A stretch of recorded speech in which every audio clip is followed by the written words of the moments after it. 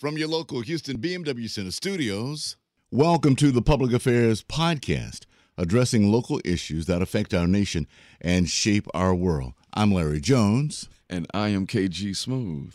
And KG, we're bouncing right fresh off of Super Tuesday. Super Tuesday, primary elections. I believe it was 17 states, I believe. And we voted for the Democratic nominee. Now, I honestly think that with the results being Joe and Bernie so close, and they've got to get to that magic number of 1377, I believe it is. This is going to go all the way to the convention. Oh, yeah. And the Democrats have some issues that they've got to figure out within the party. You've got the progressives. You've got Joe's crew, the moderates, and you've got some the radicals. So it should be fun to watch, and that's why we've invited our guest up this morning. Yes, she is the Chief Deputy Office of Diane Troutman, Harris County Clerk. Ladies and gentlemen, Mrs. Tanisha E. Hudspag Babaloa is on the Public Affairs Podcast. How are you?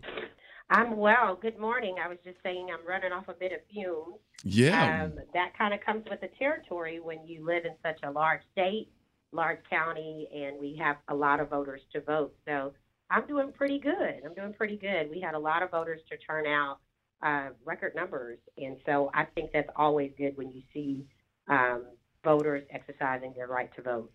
Tanisha, it's Larry. Welcome to the show. When I went in yesterday, I was immediately approached with, of course, turn your phone off. And if you want to go to the right, here's the Republican line, and to the left, here's the Democratic line. I'm like, is that possible? And then the people instructed me that this is what happens in the primary. Now, the general, you can go in and do whatever your heart or your mind wants you to do. So apparently, I have not been voting in a lot of primaries. Is that correct? Is that normal? That is normal. It is very much so normal. And you tend to see some voters not participate in the primaries because they're used to general elections, but that is normal. Primary elections, you do have to decide which party you want to vote in. Now, Texas is the open primary state. So that means every primary election, voters can choose either or party. They don't have to register by party like some states do. So if you choose to vote in the Democratic primary, if there's a runoff, which there will be, then you have to vote in the Democratic runoff, and vice versa. If you choose to vote in the Republican primary, you vote in the Republican runoff. And those candidates basically are decided for who goes on to the big drum roll, which is the big November general election. Excellent. And the front runners basically go to the general election where voters can vote across party lines. so, as Larry was explaining his experience with voting in a primary and them asking him, which party, do they ask that every time during the primaries? Because when they asked me that, I was like, oh, I said, someone must be contesting Trump on the Republican side, because why would you ask if, he's the incumbent. And so I was like, oh, well, maybe somebody is running against him. Does it work like that? Is that what, am I correct? That's right. With They have that? to vote the election clerk, because you have to choose which primary you're in. The first thing that the election clerks will ask you is which primary are you voting in, the Democratic or Republican. It's not necessarily to interrogate the voter, but that's the way that the election clerks find out which primary you choose to vote in. Otherwise, we can't assume which primary voters want to vote in. We have to ask them so that they go to the appropriate voting machines to get the appropriate ballot. Okay. And now let's say I'm an independent. I am a registered independent. So let's say that I chose Republican. Would that ballot look the same as the Democratic ballot? No, it won't, because the Republican Party will have different candidates, names, and races. So not all of the Democratic races have candidates on their ballot, and not all the Republicans. So it's truly different names and only Republican candidates on the Republican primary and Democratic names on the Democratic primary. I think the mix-up is that traditionally more voters who tend to be independent like you have a hard time choosing which primary, and so they just wait to see who the front runners are for the November ballot, and then they choose to cast their ballot. For independents, I could see how that's kind of hard to make a decision in a primary. And truthfully, although we had record numbers yesterday, a lot of voters choose to abstain from primaries because it's a harder decision to make. Well, I mean, if you ask me, I think primary is really the only one where we really, really, really get to vote for who we want to be, in that process. Yeah. Because once the general comes, Absolutely. you got the electoral college, and that's not us. Well, I love the process, Tanisha, and I appreciate your time because I know you had a late night, early morning. There were a number of voter turnout yesterday, and we got a little feedback here at the station yesterday. One listener wanted to know, since you had to choose between Republican and Democrat, and there was no one standing in the Republican line, she wanted to know if you could take the machines from the Republican line and put it in the Democratic line so everybody would have a chance to vote. I tried to explain to her, I said, no, that's not the way it works because it's a whole different list of people. But can you speak on the amount of interest this primary brought to Harris County? Sure, absolutely. So you're right. You gave the right assessment. You can't go and take the pre-programmed machines and ballots from one party side and just include it over to the other to process more voters. But you bring up a really good point. We have noticed that due to the national platform, the numbers were unforeseen on Election Day. Our office put every piece of equipment out at every location. But in terms of the national platform, I think voters were really waiting to see what would happen and cast their ballot on Election Day. Now, we had 11 days of early voting prior to that, and there was extended hours, 7 to 7 all days except Sunday. And for some reason, we've seen an uptick on Election Day, and we do really believe that it was the national platform that drove more voters to wait till Election Day. There were some of our locations that voted more people on Election Day than during the whole 11 days of early voting. And you know why I think that was? Because a lot of people like myself did not know who they were going to vote for until they were in that line. Yeah. Because right. They were undecided. Yeah. I've been, ever since the process began, I mean, ever since Kamala Harris had announced that she was running back in February of last year, and when they all came down, I was waiting on my internal compass to point me who is going to beat this demagogue. And nothing happened. And even when Bloomberg came in, I was like, oh, okay. Then I did some my own research on him, and I was like, okay. But even still, I was still like, right. Bernie, so the whole process is I think a lot of people didn't know, and that's why the turnout was so great. So, Tanisha, let me ask a lot of questions around the machinery, the process. Any malfunctions yesterday? Did you guys have any problems other than the amount of people that came out? So like every election, you're going to have different niches and quirks. Most of it maybe had to be with first-time judges and training, but there were small things. I think for the most part is understanding how the primaries work. So essentially, you have two elections running simultaneously at the same time. Like we said before, like a November general election, all the candidates are on one ballot. But for a primary election, the actual political parties run that election. They make all the decisions for the locations. And in this case, we're on a countywide polling place program. So the locations are decided, everything regarding the primary elections, which the Democratic Party runs, and everything about the Republican primary runs. And so that's why when voters walk into a polling location, they saw two different stations to vote. So simultaneously, we had two elections going on. at the same time. And what we saw yesterday is that it was a drastic increase in voters on the Democratic side. On the Democratic side is which why you saw lines, or you saw more lines typically than you do in an early voting period, and less on the Republican side for some locations. So the inner city locations tend to have more lines in terms of the Democratic side. Tanisha, does your Um, office, I don't mean to cut you off, but does your office sure. expect a primary runoff election?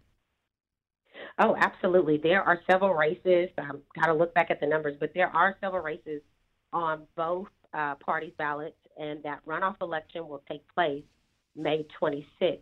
Now, most of those runoffs are for more local positions and local elections, meaning, maybe commissioner, some state Mm-hmm. reps, some of Mm-hmm. the local races is what you're going to see. Of course, the national platforms, that will go on with primaries in many other states.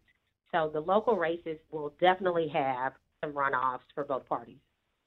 Mm-hmm. And what is your office doing, Tanisha, to help educate and prepare voters for November 2020? Oh, that's a great question. So last year, when Dr. Troutman took office as county clerk, we we received a grant from the endowment to start a campaign and to work on a campaign for voter education called Vote Your Way. And so Vote Your Way was a part of the initiative to get voters to vote at any location in the county like they do doing early voting on election day. And so that campaign has done very, very well. Within the first year, voters knew that they no longer could only go to the precinct in which they were registered, Mm. but they could go anywhere in the county to vote. And as you know, in past elections, there would be a deficit of people that would be turned away from the polling location because they, quote unquote, were at the wrong location. Mm-hmm. And so the great thing about this Vote Your Way campaign and countywide is there's no such thing as a voter being turned away because they're at the wrong location. And so that just really took what is coming for November to another level because, as you know, in the November general election, voters will no longer be able to vote a straight party ticket. Yeah. And I want to bring KG back on this because my other experience yesterday was I went to the voting facility where I would always go for the general election, and it was Mm-hmm. not open. So I pulled out my voter Sure. registration card. I scanned the little Mm-hmm. thingamajigga, Mm-hmm. and it gave me a Mm-hmm. list, as Tanisha just said, of every facility I could visit in my area to vote yesterday. I thought that was really cool. Absolutely. And so I know a lot of voters have concerns about some locations being combined.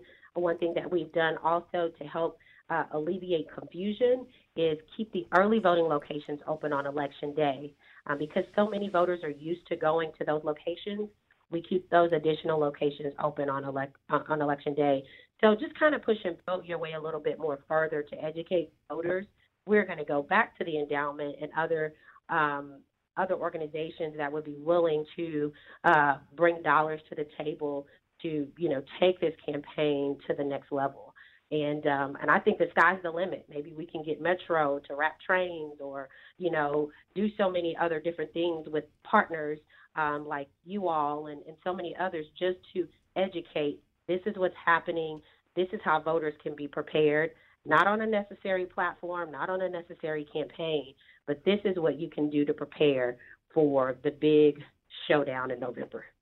With voter suppression and voter fraud still running rampant, what is it that people should look out for? These little things that can prevent them from being able to cast their ballot. What little things should voters look out for? Oh man, I will tell you for sure the misinformation campaigns and social media. Voters should definitely check their sources. Our website is harrisvotes.com for all voters in Harris County.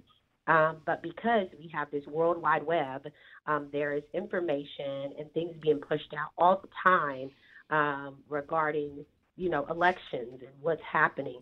And so the number one ticket here is for voters to make sure they have the right resources. My understanding is with Radio One, you connect voters directly to our county page to Mm-hmm. get actual information. And so source checking is the biggest deal for voters this year. And once they get to the website, we have all the information on the different ways you can vote, the deadlines, the upcoming elections. I think it's going to take community partners as well. A lot of those partners that are nonpartisan, but they do great things to educate the community on what is to come for this election year. I think tying election information and what's to come with the census, because the census is such a big topic this year. Oh, man. While they get counted, also get educated on the next election. Indeed. Tanisha, can I ask you about the demographics? Did we have more younger people show up yesterday than before? I believe that we do. I'm sorry, go ahead. No, and I say young from the age that you can vote to maybe 35, 40 years old, who traditionally, in my understanding, don't always turn out. Was that the case yesterday? I think what we'll learn is once we're able to kind of sit down and crunch the numbers, look at demographics and ethnicity backgrounds, we'll be able to see that where's the uptick in and that maybe 18 to 30 or so demographic that has low turnout. One of the things Dr. Troutman did as well was to increase polling locations. And so last year, we were able to partner with University of Houston and Texas Southern University to make those college campuses voting locations. And so what we saw is when you put those locations where the students are, where the faculty and staff are, you seem to get more of an interest and uptick in voting. And so I think once we're able to really look at the numbers, we'll be able to see, and from what I could see on social media, you had a lot more students empowered because the locations were provided to them right there on campus. Genius. Mm-hmm. It makes a difference. Absolutely genius. It makes all of the difference in the makes world. Sense. I Good mean, sense. if it's accessible, then we can make it happen. That's the word, accessible. You know, That's right. Tuesdays on, and I know that TSU. this. Go ahead, Tanisha. Go ahead. No, I was just going to say TSU and U of H were not the only college campuses. We also had HCC West Loop, a couple of HCC campuses, some Lone Star campuses, San Jacinto, that served as election day locations and early voting locations. So we think that's basically the way to go to empower, the low voter turnout age group. Yeah, I think if we continue with this trend, like using the college campus as a polling location for students to go vote, that the numbers will continue to uptick. I was going to say, election days are on a Tuesday, all day. People are working, and it's kind of hard to do your due diligence when you've got other things in life that are kind of get in the way. But if you hold it, let's say, for instance, like on a Saturday, like in the South Carolina primaries were on a Saturday. The turnout for them, especially among black folks, were huge. And so if we just made it easier, I think that the numbers will continue to tick up. But, of course, the other side doesn't want that because their only way to win is by cheating with voter suppression and voter fraud. But that's just, that's just the facts. That's another conversation in itself. But Yeah. I will tell you, we will really be talking and promoting, voters to vote early. If you cannot wait till Election Day, you have 11 days to do so, which includes the Saturday and Sunday. And I've always believed personally that it would be nice to get some legislation passed in the state of Texas to make Election Day a national holiday. I mean, think about all the other days that we have as holidays. I think your most sacred right to vote and be a part of the political process would be pretty awesome for us to make Election Day a holiday. Tanisha, we're gonna leave it right there, and we thank you for your time today, and thank you for the job you do as Chief Deputy Office of Diane Troutman, Harris County Clerk. We look forward to our continued partnership with you and disseminating this great information about voting, voters' rights, and where we can go cast our vote. And we appreciate you being on the Public Affairs Podcast, addressing local issues that affect our nation and shape our world. We appreciate the opportunity. Thank you. And we'll be back right after this. From your local Houston BMW Center studios, welcome back to the Public Affairs Podcast, addressing local issues that affect our nation and shape our world. I am your co-host, KG Smooth, joined by Uncle Funky Larry Jones. And it's a great day in the city, sir. It is, man. And it's 2020. Correct. Which means the start of a new decade. Yep. And normally when that happens, that means it is time to count the people in this country. And the Census Bureau is in effect. April 1st starts the census. And we have here someone who I haven't seen in such a long time. Yes, since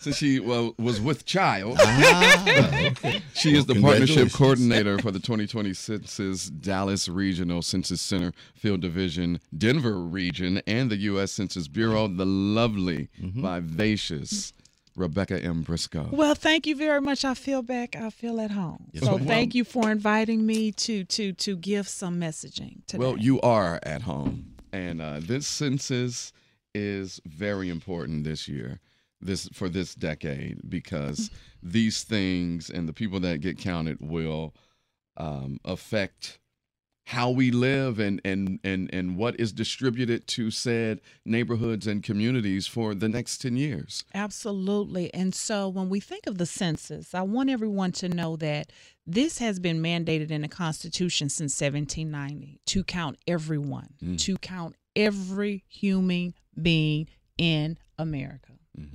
And it is also utilized for apportionment.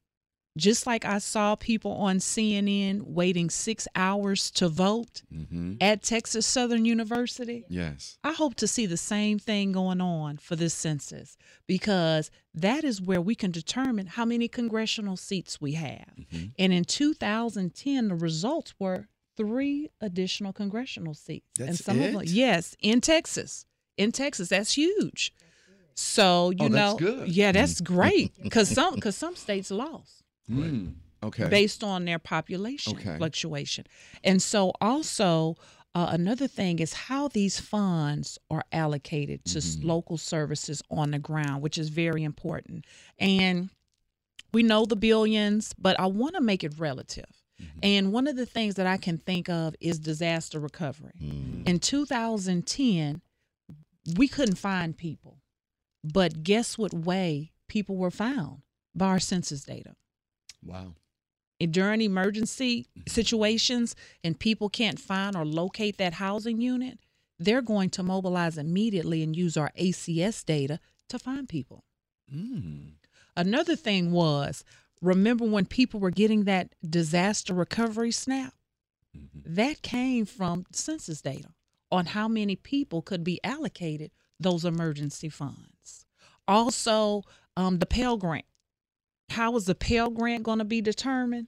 By how many people are counted in that census tract. Yeah. So that's why we're just so adamant about getting our higher ed students actively engaged, because if they're counted, that's more resources to come. So, Rebecca, let me ask. This is a huge department, correct? Yes, it is. Yes, sir. Are you hiring?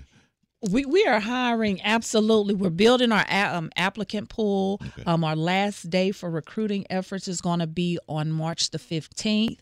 A lot of people that I've heard have been getting called now. Good. The ones who did apply in the fall and even a few weeks ago, they are getting called now so that they can go to training.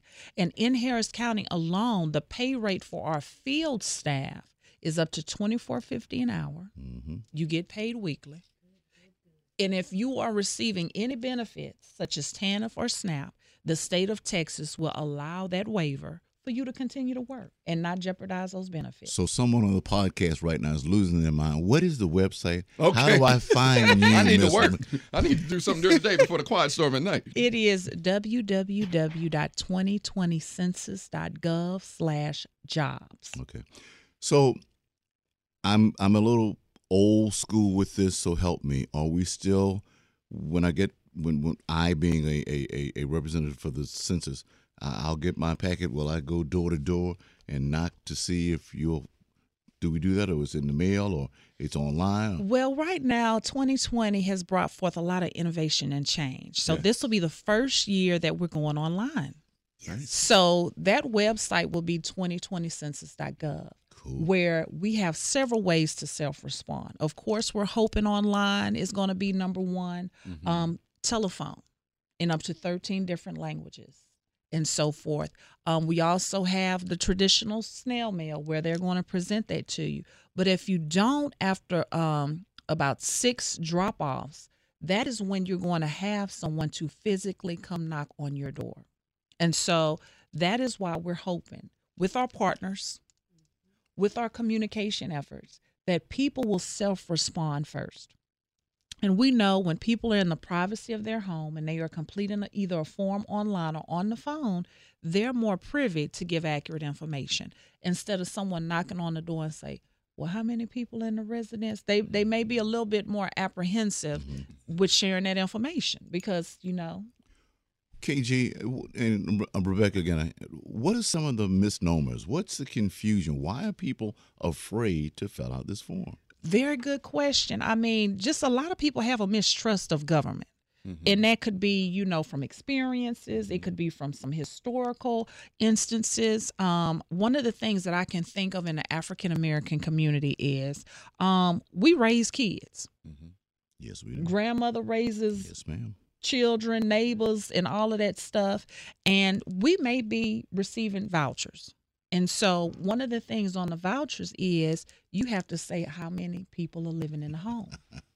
And so when they think of, oh, my goodness, the census is coming, and I've told, my apartment manager that I have XYZ, am I going to lose my housing? And you won't, because that information is for statistical information only. And everyone who comes to knock on your door, they have taken a lifetime oath to protect that information, not to share that information, because if they do, the orange will be the new black for them. All right. Okay. And up to a $250,000 fine. And so what happens when you complete the form on paper or online or the phone? It is just going to be compiled statistically on how many people are in the housing unit. So we want people to know that, give that accurate information. So if Grandmama Reba has 20 kids in that home, please say that they have 20 plus kids in that home, because we may need to put a stoplight there. Right. We may need to put a stop sign there. And see, that's the twist.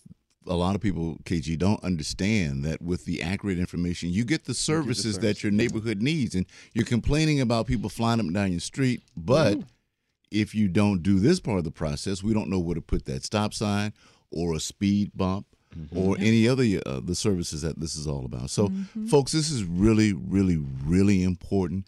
And KG and I on this podcast are going to help educate a lot of people about taking and doing their due diligence. And I really want to push. I want to push the online effort. Go ahead and fill it out online, especially to the Hispanic community, our Latinos. I know that you are very, very apprehensive of filling out this census form with all of the talk of, will I be deported? Is ICE going to show up at the door? Just to be safe, do it online. And then that way, if someone does come knocking on your door saying that they are the Census Bureau, you can say, I already filled that out. You are not the census, and I will not open the door. Also, Rebecca, I saw on the news a couple of weeks ago that there is a fraudulent form that is going around that has been put out by the RNC. I am aware of that form.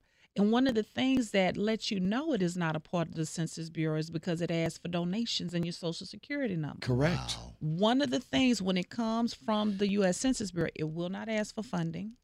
It will not ask for your Social Security number. So that should throw up a red flag. And I'm hoping that after this interview that maybe we could share some FAQs with you all that y'all may want to share digitally on how do you know this is accurate? What is the form going to look like? What is a census taker going to look like? Right. What is their badge going to look like? What are they going to drive? Those are things that people need to know, whether they're in our aging population or our immigrant communities as well. And I just wanted to share, KG, if I could, that the Census Bureau is a statistical agency. So that HEB that is in Third Ward right now, they have done multiple studies based on our census data on why they put it there. So we handle data. We are not law enforcement. So we want to educate you all to let you know we don't carry a badge. We are just tasked to get the survey to compile the data to forecast. So we do not communicate with law enforcement agencies such as DHS, FBI, or even HPD. Mm-hmm. We do not. We are just tasked to capture the data. So if we could educate our communities on that, we are a data capturing agency. Misconceptions, Katie. That is so interesting that you mentioned the HEB in Third Ward, Yeah. and that they did that, because from what I understand from the the people who live in Third Ward, this is the first grocery store in 30 years. It is. In 30 years. It is. It is. That is, I could not, my mind just could not process So that. people Yes. are moving back to the tray. Yes, they We are. took another census, and here you have a full-service grocery store in the heart of Third Ward, Texas. Absolutely. Isn't that amazing, KG? It's Just by yeah. filling out the census. Just by filling that out. And they utilize our data. Why are certain McDonald's here? Why are certain a Foot Locker here and an athlete's foot is somewhere else? Based on census data. Can those residents afford those shoes?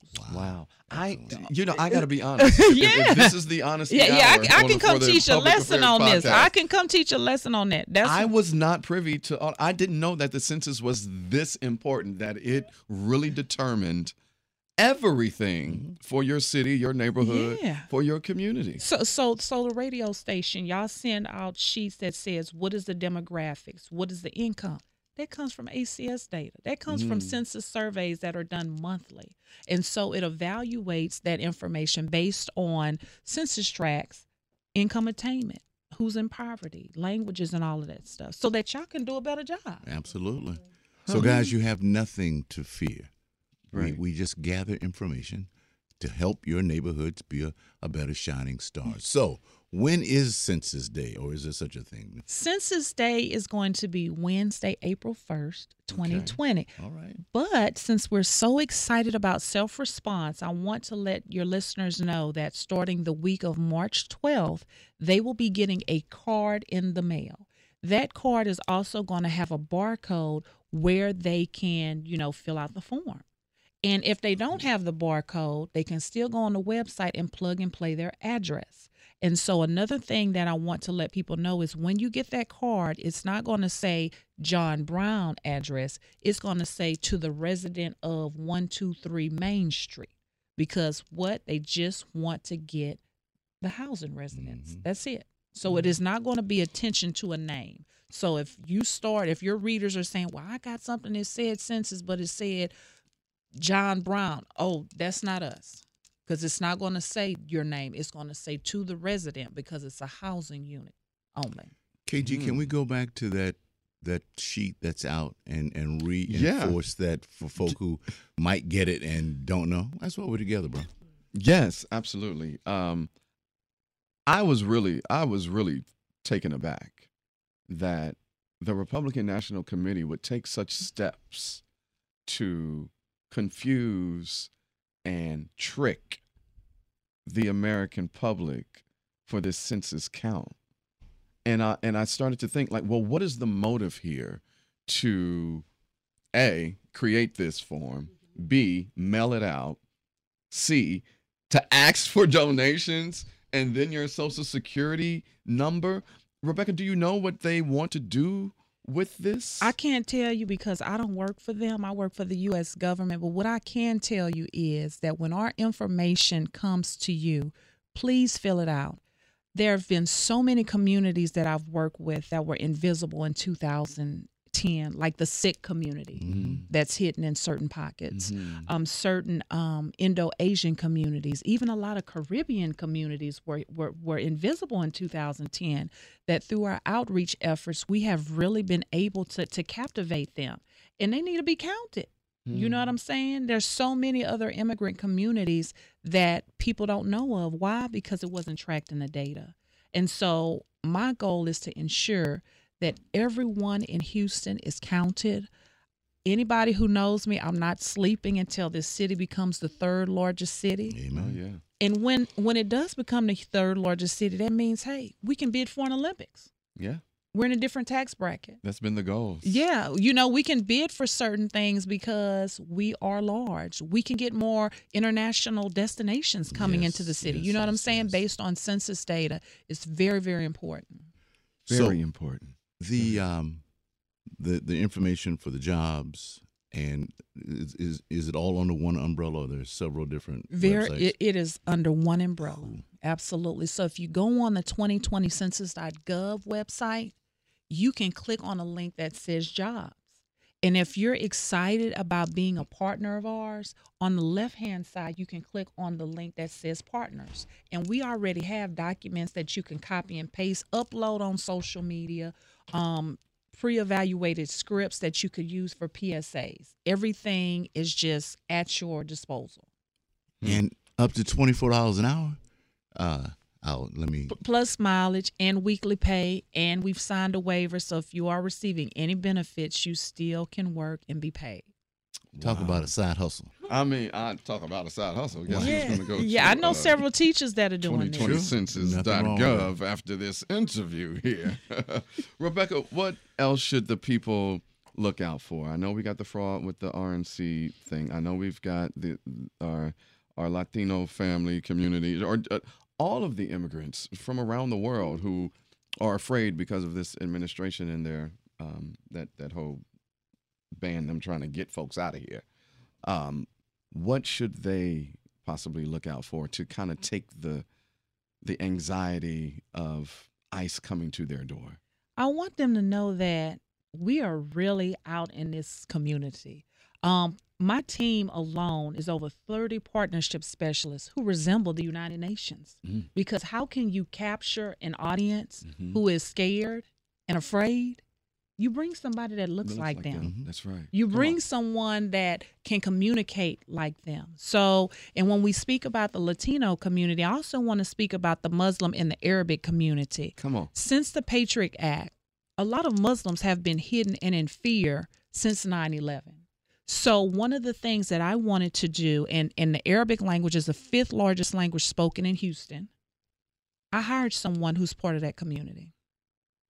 I hired someone that can go in that community and go into those mosques. I can't go into those mosques, but he can. Mm-hmm. He can speak to that community. He can get them charged up, and he has. He has done an amazing job doing so. And so that has been my strategic approach as well. Also, as we are going into operations, we need to get excited. Mm-hmm. We need to get fired up. So how are we doing? We are communicating with partners and doing events, a mobile questionnaire assistance centers where people can say, hey, I don't know how to fill out this form. And we're going to be there with, pads and handhelds assisting people and getting that filled out on the spot. So we like to tag along, piggyback with certain events that we know service those communities, service our hard to count communities, and let us come set up like a little pop-up and get people counted. That's all we want to do. And I hope that our messaging is going out in those communities, because I have to give a hand clap to Radio 1 and TV 1, because I'm telling you, they have really been promoting the census. I love the ads. I love the social media. I love the recruiting ads. It is amazing. So I just want to say thank you all for being a trusted voice. Mm-hmm. Thank you. A leading voice in getting this message, because we can't do this alone. Right. This is a federal mandate, yes, but can it be done alone? No. It is going to take everyone to help with this effort. Mm-hmm. KG, I think she had us when she says we're not a law enforcement agency. Right. No. We just collect data. We're just data collectors. That's all we are. Rebecca Briscoe, this has been a pleasure and enlightenment.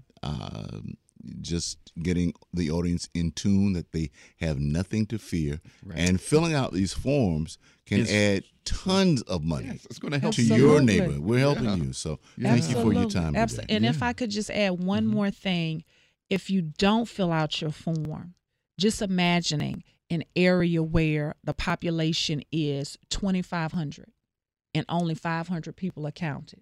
For the next 10 years, the funding is going to be just for 500 people who are counted. So when you're having problems with your renter's assistance and your light bill, they're going to look at your census tract and say, oh, it's only 500 that applied. So guess what? We're just going to distribute funds for 500 people.